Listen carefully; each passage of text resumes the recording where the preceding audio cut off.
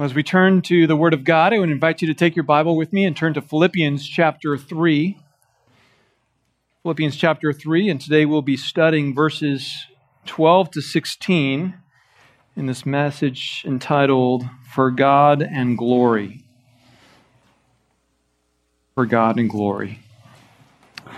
This passage, 12 to 16, flows right out of verses 1 to 11, where we learn from Paul's example that when faced with the pressures of the world and conflicts from within the church, we stand firm in the Lord by remembering who we are in Christ, losing ourselves for Christ, and living in the power of Christ.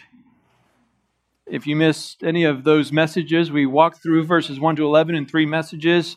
You can go to the app and listen to those from earlier in February. Those really are the foundation of this passage and the passage we'll look at next week from the rest of the chapter. But in our text, it seems as though Paul is anticipating the possibility that some might respond to his example by saying, well, that's easy for you, Paul. You had visions of Christ.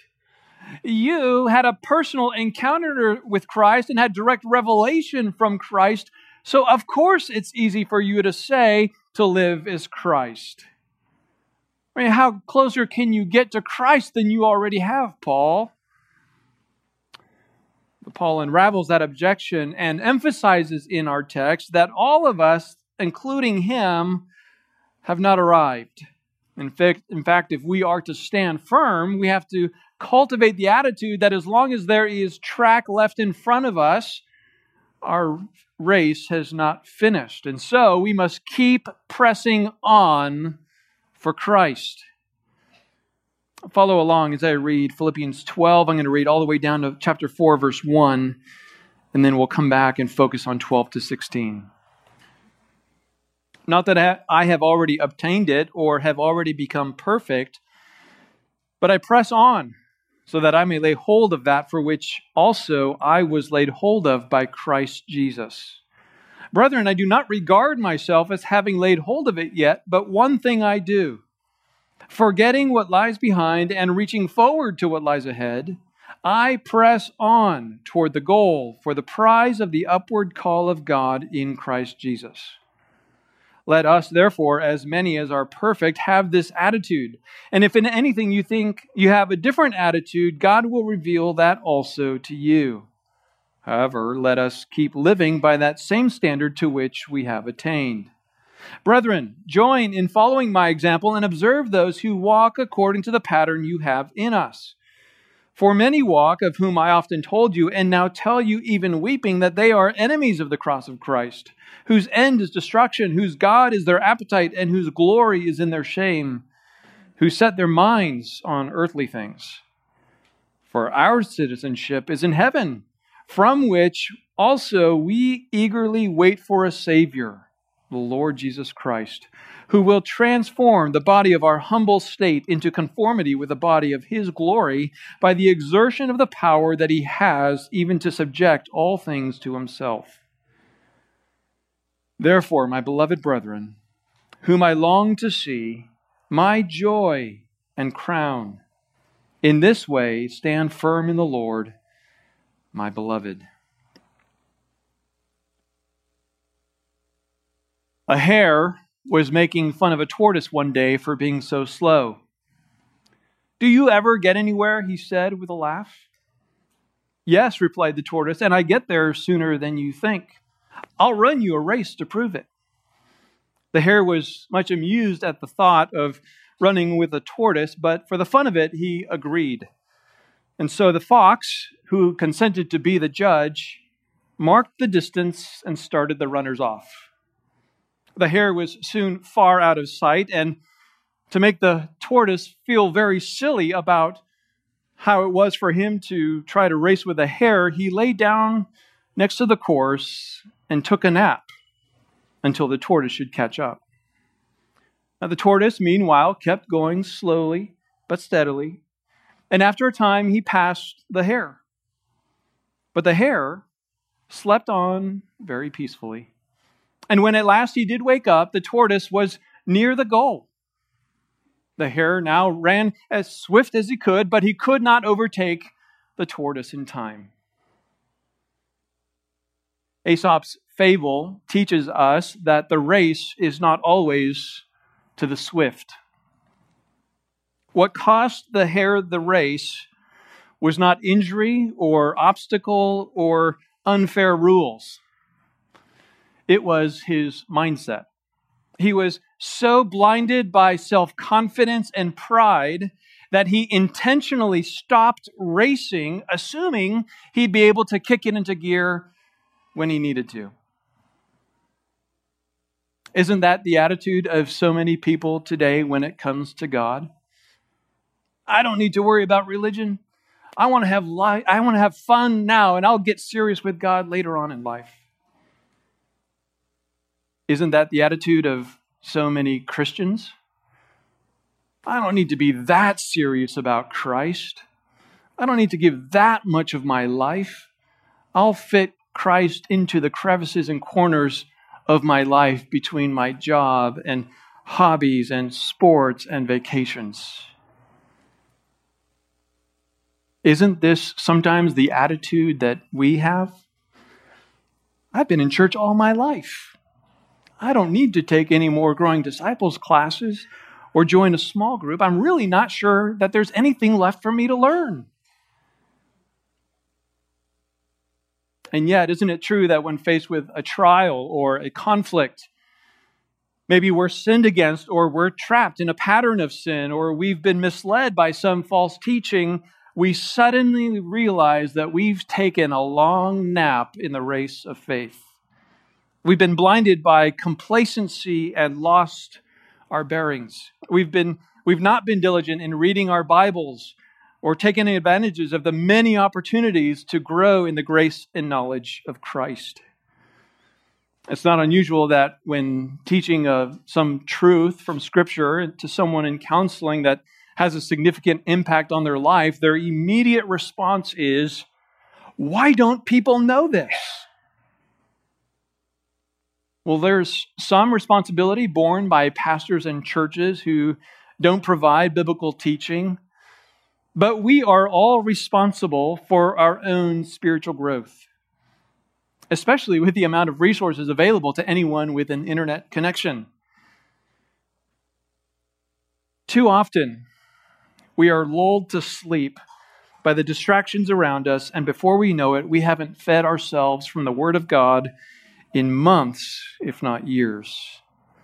This has happened to all of us at one point in time or another.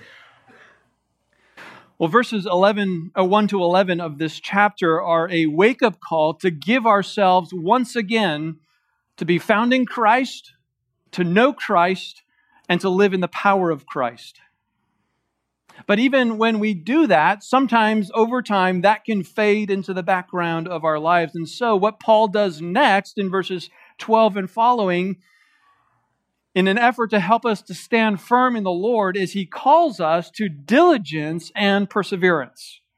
You can see how in verse 12, he says, "I press on." And then in verse 14, he says, "I press on." And then in verses 15 and 17, he calls us to imitate and follow his example. The verb there, "I press on," is an interesting choice of words. It's a word that occurs 45 times in the New Testament, and 30 of those times it means to persecute. As in Matthew 5:10, "Blessed are those who have been persecuted," same word, "for the sake of righteousness, for theirs is the kingdom of heaven." The root idea here is to chase or to zealously pursue something. And persecution is the zealous pursuit by unbelievers to in any way possible marginalize or eliminate followers of Christ. But you can also pursue something good. Paul says in Romans 14:19, "So then we pursue the things which make for peace and the building up of one another." Or 2 Timothy 2:22 says, "Now flee from youthful lusts and pursue righteousness, faith, love, and peace with those who call on the Lord from a pure heart." So the idea of pressing on here in Philippians 3 is not a casual, haphazard way of moving forward as if one is just merely obligated to trudge on. Rather, it's a purposeful, intentional, thoughtful, strategic, and sacrificial effort to go after something. And in this case, we are to press on in being found in Christ, in growing in the knowledge of Christ, and in living in the power of Christ. But it's not just enough to say to one another, keep calm, carry on, keep pressing on. No, pressing on becomes very difficult, very fast in a sin-cursed world. So in this text of verses 12 to 16, through Paul's personal example and his admonition, we learn 4 motivations for pressing on. 4 motivations for pressing on. These 4 motivations are, first, that we are not there yet. We haven't arrived, so don't let up. We are not there yet. Second, we have been captured by Christ. He's rescued us from the kingdom of darkness, and now we belong to Him. We have been captured by Christ. Third, we will receive the reward. We must keep our eyes on the prize that's awaiting us when we reach the end of our race. We will receive our reward. And fourth, this pressing on is a sign of maturity. If we are not pressing on, it's a warning that we are in spiritual danger. It's a sign of maturity. As you probably noticed when we read through it, verses 12 to 16, Paul doesn't speak in a linear fashion. He repeats himself a couple times. And so as we walk through these motivations, we'll have to work in and out of the passage and move around it. So let's start by considering the first motivation. We are not there yet. We are not there yet. Look at verse 12. Not that I have already obtained it or have already become perfect. And then verse 13. Brethren, I do not regard myself as having laid hold of it yet. Perhaps because of Paul's friendship with the Philippian church and their love and respect for him, there might have been some who perceived that Paul was as nearly perfect as humanly possible. And you know how it is. You observe a respected spiritual leader from afar, and you get the impression that they probably don't struggle with any sin. Whether it's from their preaching or their writing or their teaching, you get the impression that they know God so well and His Word that they probably don't battle sin in their life because they're always talking about truth. They're always teaching the truth. They're always living. They must be living according to the truth consistently. Now, of course, in our better moments, we know that can't be true. But it's very easy to assume such things of our leaders. And so Paul wants to dispel that notion as quickly as possible.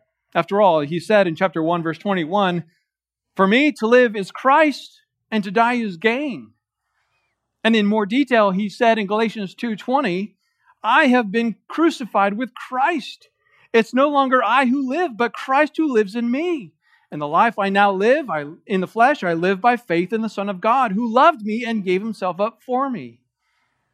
He also said in 2 Corinthians 5:14 to 15, "For the love of Christ controls us, having concluded this, that one died for all, therefore all died, so that they who live might no longer live for themselves, but for Him who died and rose again."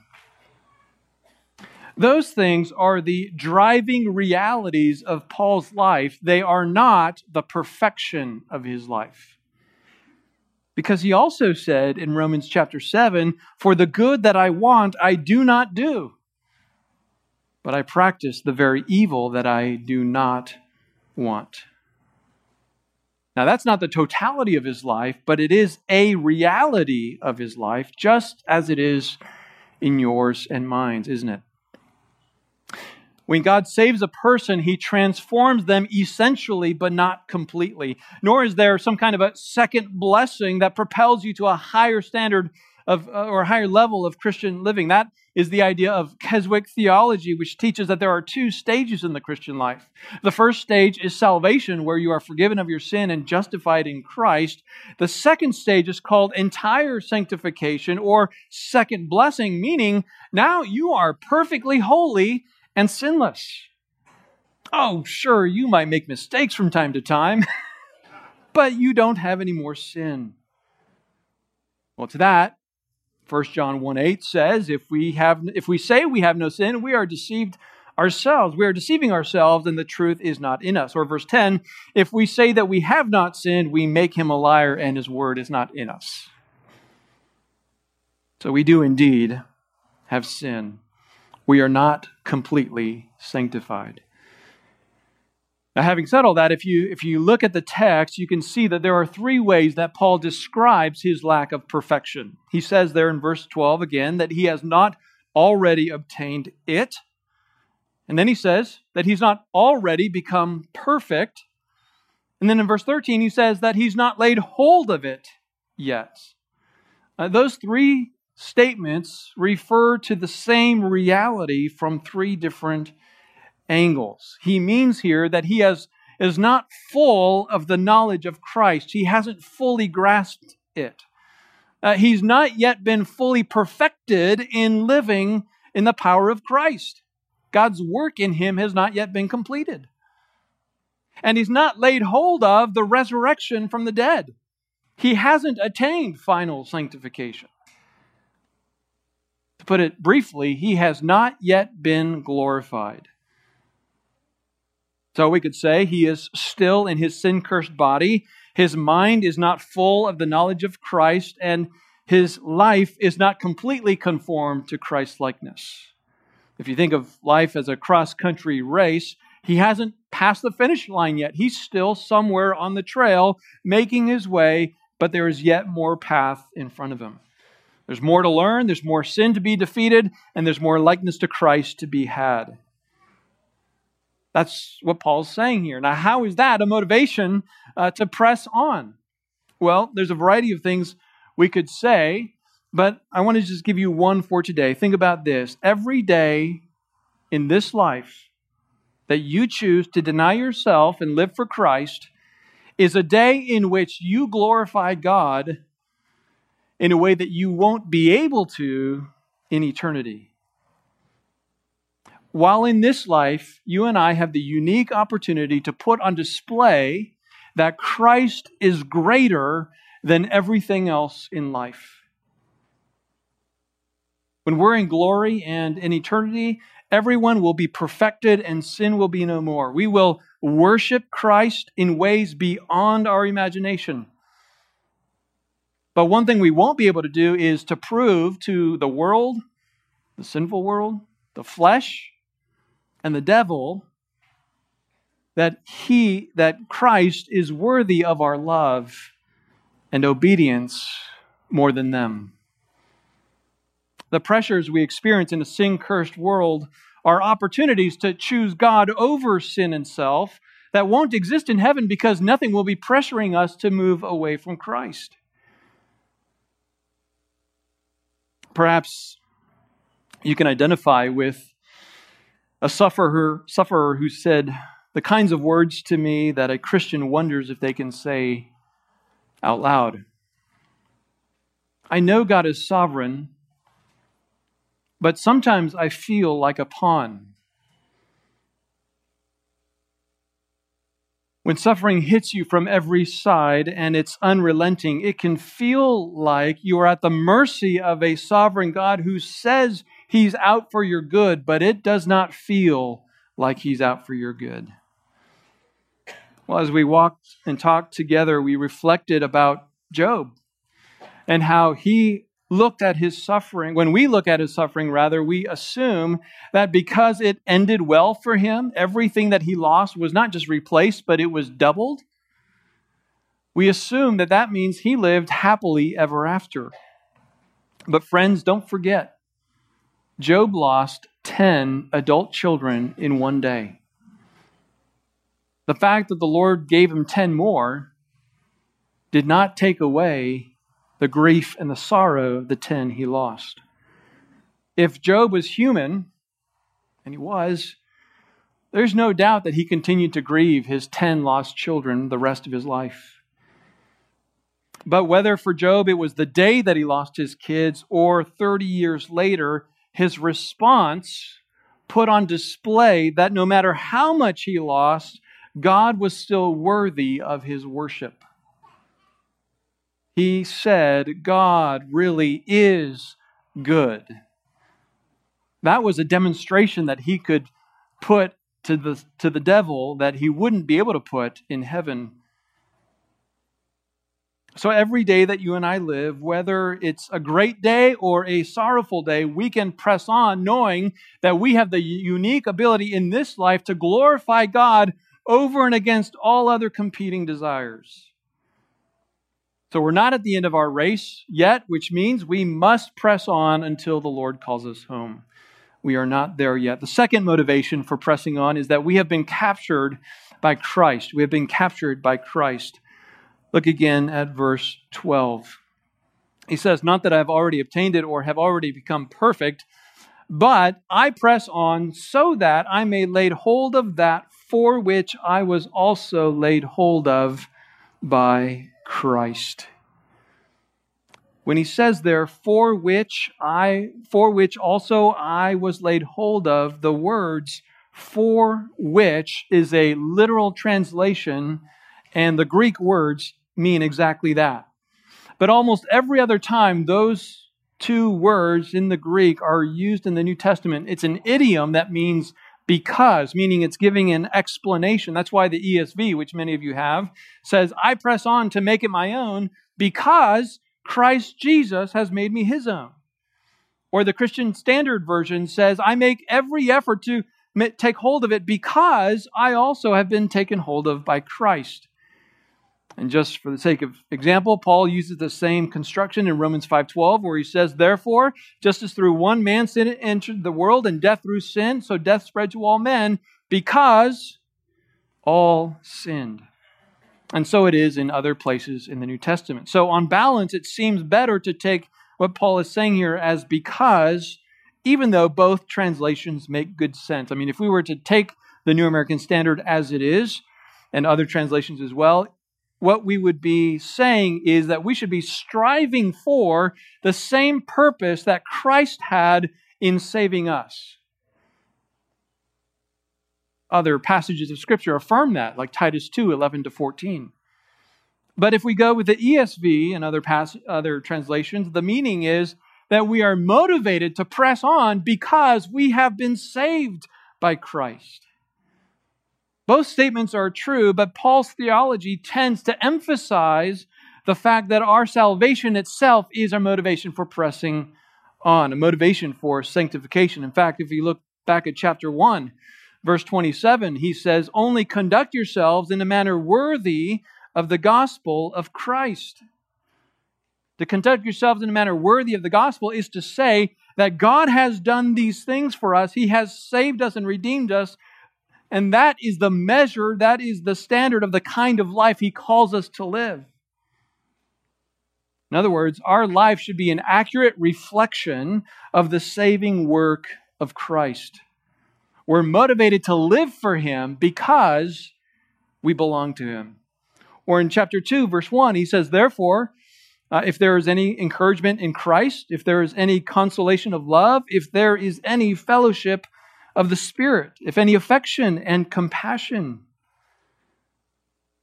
Knowing that God works in us through these ways, this is a Trinitarian statement of our experience of Christ, and knowing that God has done these things for us. He's given us encouragement. He's granted His love for us. We have fellowship with the Spirit. These salvation realities propel us to pursue unity with one another. And then, of course, in chapter 2, verses 5 and following, we see that Christ's humility should motivate us to imitate His example and cultivate humility in our lives. And then in chapter 2, verses 12 and 13, he says, "So then, my beloved, just as you've always obeyed, not as in my presence only, but now much more in my absence, work out your salvation with fear and trembling, because it is God who is at work in you, both to will and to work for his good pleasure." Again, knowing that God is working in us motivates us to work out, to exercise our salvation. If God wasn't working in us, it would be extremely difficult, if not impossible, to fulfill God's commands. But because he is working in us, we can keep going. And these are all ways of saying that Christ has saved us, and so being his motivates us to persevere. Now, I've worded this particular point that we are to press on because we have been captured by Christ. If you look at the end of verse 12, he says, "I was laid hold of by Christ." The Greek verb there is an intensified form of the verb earlier in the verse, which is translated obtained. And it means to win, to attain, to seize, or to catch. Think of it this way. In our unredeemed state, we were hostile to God, wanting nothing to do with him, and happily residing among the ranks of the devil's army. But in the battle that Christ won against Satan, if you can call it a battle, Jesus captured many of Satan's followers.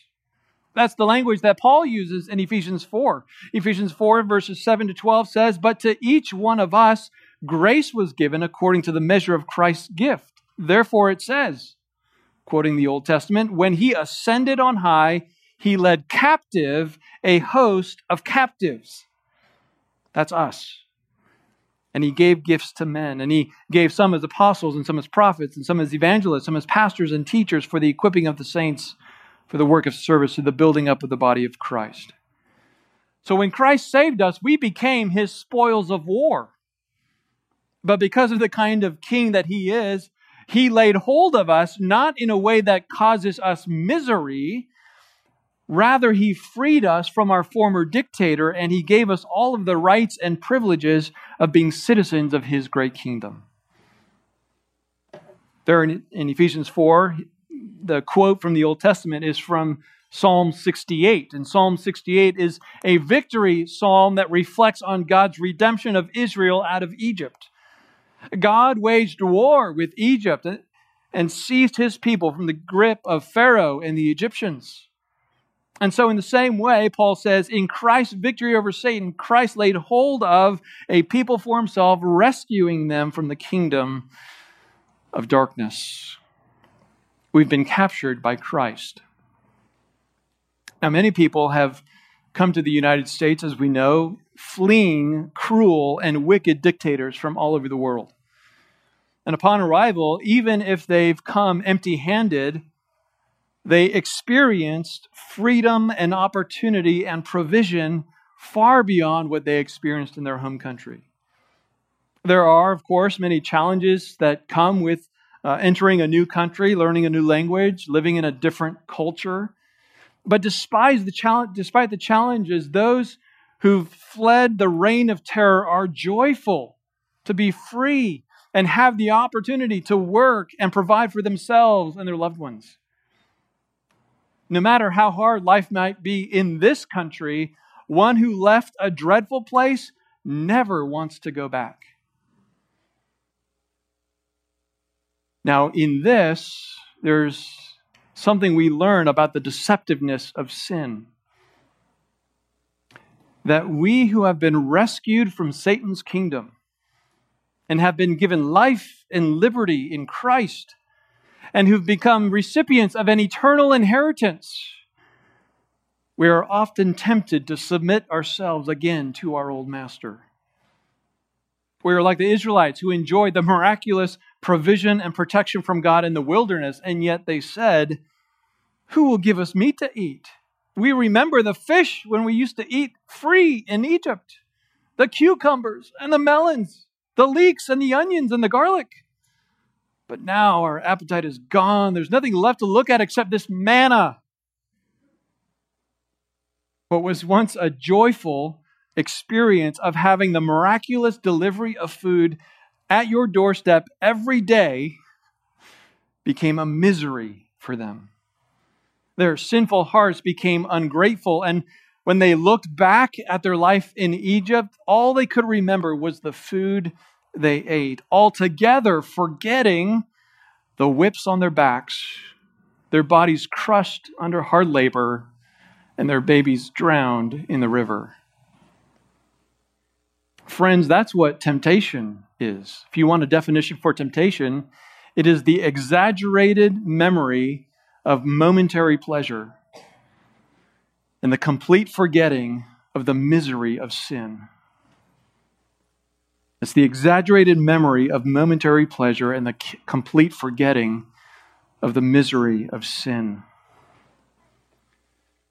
But when we remember that we belong to Christ, and all that is Christ belongs to us, all the spiritual blessings in the heavenly places, we remember that He has chosen us, that He's predestined us, that He's redeemed us and forgiven us and lavished His grace upon us and given us hope and eternal life. We can shake our head at temptation and say, no, it wasn't great back then, and you didn't fulfill your promise last time, and I am in Christ, and He is mine, and in Him is fullness of joy and pleasures forevermore. Beloved, we can press on because we are not there yet and because we have been captured by Christ. Consider the third motivation for pressing on. We will receive the reward. We will receive the reward. We'll talk more about this next week from verses 20 to 21, but we'll cover it a little bit today. Look at verses 13 and 14. Brethren, I do not regard myself as having laid hold of it yet, but one thing I do, forgetting what lies behind and reaching forward to what lies ahead, I press on toward the goal for the prize of the upward call of God in Christ Jesus. The prize is what is the reward that a runner receives when he or she finishes the race. Paul uses this same word in 1 Corinthians 9:24. Do you not know that those who run in a race all run, but only one receives the prize? Run in such a way that you may win. Everyone who competes in games exercises self-control in all things. They then do it to receive a perishable wreath, but we an imperishable. So when Paul says here in Philippians that he is pressing on toward the goal for the prize of the upward call of God in Christ, I take the prize to mean the reward that we will receive when Christ calls us to Himself through death or rapture. Now, what is that reward? What's the prize? Well, here's how Paul would describe it in 2 Timothy 4:8. In the future, there is laid up for me the crown of righteousness, which the Lord, the righteous judge, will award to me on that day, and not only to me, but also to all who love His appearing. James describes the reward in James 1:12, saying, "Blessed is the man who perseveres under trial, for once he's been approved, he will receive the crown of life, which the Lord has promised to those who love Him." Or Peter describes the reward this way in 1 Peter 5:4, "When the chief shepherd appears, you will receive the unfading crown of glory." So the crown of righteousness, the crown of life, and the unfading crown of glory. So are we going to be in heaven wearing a triple crown? Or is it going to be like medieval times where everybody's sitting around with crowns on their head? After all, Revelation 4:10 says that the 24 elders will cast their crowns before the throne in worship. Well, Revelation 4 does indeed speak of the crowns of the 24 elders in a very literal way, but I don't think these other passages refer to literal crowns. In fact, look back at chapter 4 there of Philippians, verse 1. "Therefore, my beloved brethren, whom I long to see, my joy and crown." The Philippians are the crown of Paul. You can study this on your own, but there are many other places in the New Testament where crown is used as a figurative, in a figurative way to speak of a reward. When you think about the crown of righteousness, the crown of life, and the unfading crown of glory, I believe that they all refer to the same reality that Paul speaks of here in verse 14 as the prize of the upward call of God in Christ Jesus, namely, our glorification. Beloved, when we die or when Christ returns, our immediate reward will be that the remaining sin in us will be stripped away. And anything in us that has not yet conformed to the image of Christ will be fully formed. And the work that God began at the beginning of our salvation will be completed. We will be fully sanctified, which is just another way of saying we will be glorified. We will be ourselves in every way that God uniquely made us.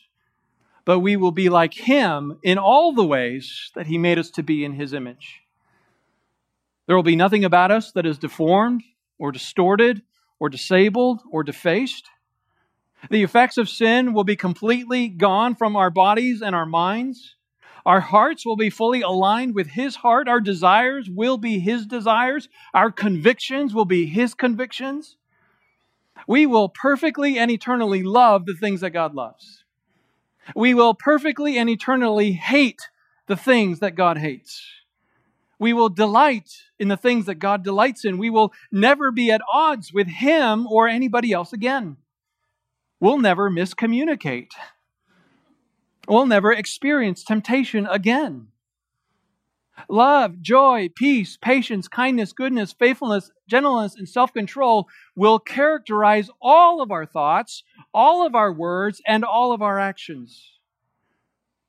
That is the crown of life, the crown of righteousness, and the unfading crown of glory, that when we see Him, we will be like Him. That is the prize for those who press on and don't fall away. Is this or is this not something to look forward to?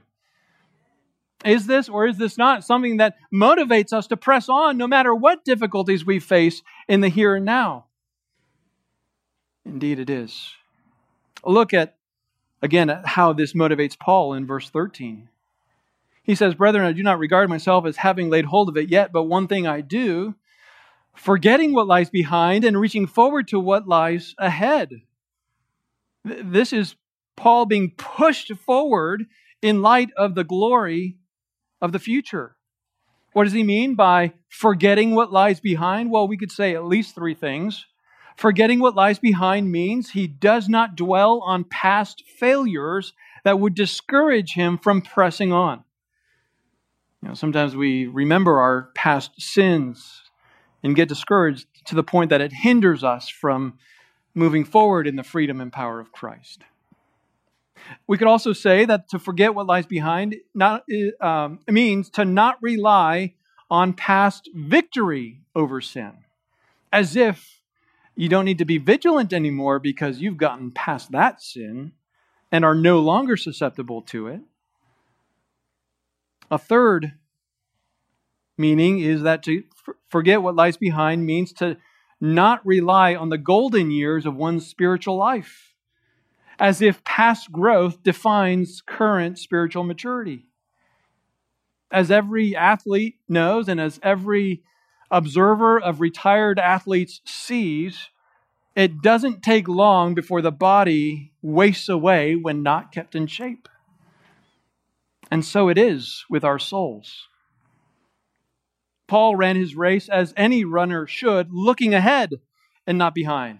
He kept his eye on the prize, and unlike the hare, he didn't slow down because he believed he was far enough ahead and didn't need to try so hard.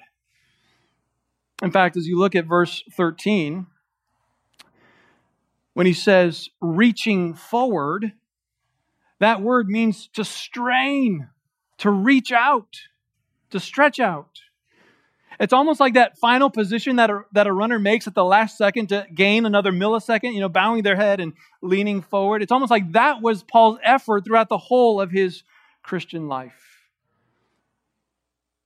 Well, connecting the prize and our effort, 1 John 3 says, "Beloved, now we are children of God, and it has not yet appeared what we will be. We know that when he appears, we will be like him because we will see him just as he is. He says, and everyone who has this hope fixed on him purifies himself because he is pure.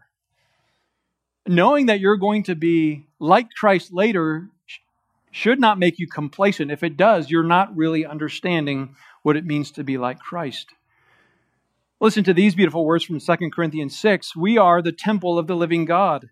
Just as God said, I will dwell within them and walk among them, and I will be their God, and they shall be my people. Therefore, come out from their midst and be separate, says the Lord, and do not touch what is unclean, and I will welcome you, and I will be a father to you, and you shall be sons and daughters to me, says the Lord Almighty. Therefore, Paul says, having these promises, beloved, let us cleanse ourselves from all defilement of flesh and spirit, perfecting holiness in the fear of God. Now, in that passage, Paul is referring to those promises in the present that God is with us now. How much more should the final fulfillment of those promises motivate us? All right, Revelation says, in fact, it quotes that very verse, that in the end of this world, we will be with God and He will be with us. We will be His people and He will be our God. Do we really want to stand before Him and say, yeah, God, I just really wasn't motivated to press on? No, we are to press on motivated by the fact that we are not there yet, that we've been captured by Christ, and that we will receive the reward. Well, consider the final motivation, namely that this is a sign of maturity. This is a sign of maturity. Pressing on is a sign of maturity. Look at verses 15 and 16. Therefore, let us, as many as are perfect, have this attitude. And if in anything you have a different attitude, God will reveal that also to you. However, let us keep living by that same standard to which we have attained. The language here can be confusing. In verse 12, he says he wasn't perfect. But here he seems to be saying that he's among those who are perfect. So which is it, Paul? Well, the word translated perfect is one of those terms that has multiple nuances. The Greek word teleos often means to be complete. It's translated that way in Colossians 1:28, where Paul says, we proclaim Him, admonishing every man and teaching every man with wisdom, with all wisdom, so that we may present every man complete in Christ. But another nuance of the word is the idea of maturity. It's used that way in Hebrews 5:14, but solid food is for the mature, who because of practice have their senses trained to discern good and evil. It seems as though Paul is conveying the idea of complete in verse 12 when he says, I am not yet perfect, I am not yet complete. But then in verse 15, he seems to mean the idea of maturity. That's why the ESV translates it, that let those of us who are mature think this way. So what Paul is saying here is that mature believers are those who are committed to pressing on and being rightly motivated to pursue Christ. So when you see someone who is passionate for Christ, who gives themselves in the service of Christ, who continues to grow in the grace and knowledge of Christ, no matter how old they are or what their past experiences have been, that is a spiritually mature person. Listen, it is not a sign of spiritual maturity to think that you don't need to be taught anymore, even if the subject is something you've studied before. It is not a sign of spiritual maturity to think that you've read enough books, you've heard enough sermons, you've taken enough classes, you've been sitting under good teaching so long that now you can just coast and take the minimum intake of God's Word the rest of your spiritual life. No, there is always more to learn. There's always more sin to put off and always more godliness to put on. There are more ways to grow in the grace and knowledge of Christ and imitate Him in the new seasons and challenges that life brings. So if you've been resting on your laurels, trusting in past success and coasting in your walk with the Lord, let that be a sign to you that you are lacking in maturity. You need to sit up and press on in your pursuit of Christ. Remember that the Scripture says, "Let him who stands take heed that he does not fall." Then Paul says there, "And if in anything you have a different attitude, God will reveal that also to you." There's two ways one could take this. Both of them essentially arrive at the same place. The first possible meaning is that if anyone disagrees with Paul's teaching, God will open their eyes to the truth. God will reveal this also to you. The second possible meaning is that if anyone disagrees with Paul's teaching, God will bring them around to right thinking. He will open their eyes to their error, I should say. One is he'll open their eyes to the truth. The other one is God will open their eyes to error, to their error. And I think it helps to remember that Paul is writing to his friends. Sometimes when you read commentaries on this passage, they're talking about Paul writing to his opponents. I don't see that anywhere in Philippians. He's writing to his friends. And so instead of scolding them and scolding those who might not share Paul's zeal for Christ, he gently reminds them that God will continue his work of sanctification in their life and bring them around to right thinking. And so it is with you and I. Are you discouraged as you hear this text that you don't have the same zeal for Christ that Paul did? Well, wherever you are spiritually, take steps of faith and obedience and trust that the Lord will work in your heart and increase your passion for Christ. That's really what Paul says there in verse 16. However, he says, let us keep living by that same standard to which we have attained. In other words, whatever level of maturity you have, whatever your knowledge is of God's Word, whatever level of sanctification and godliness you've reached, keep pressing on. Don't sit in a holding pattern. Don't go backward. Don't give up just because you've plateaued and it's too hard to move forward. Keep going onward and upward in your pursuit of Christ. Church, let these four motivators call us to press on. If you are in Christ, no matter what difficulties or trials you've been going through, you can press on because you are not there yet. There is still more to do.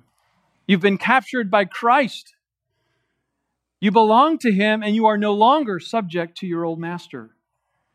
And you will receive the reward. The day will come when the battles and struggles will be over and you will be with God in the fullness of joy forever. And this is a sign of maturity. Scholars keep learning. Athletes keep training. Christians keep growing. Press on for God and glory. Let's pray.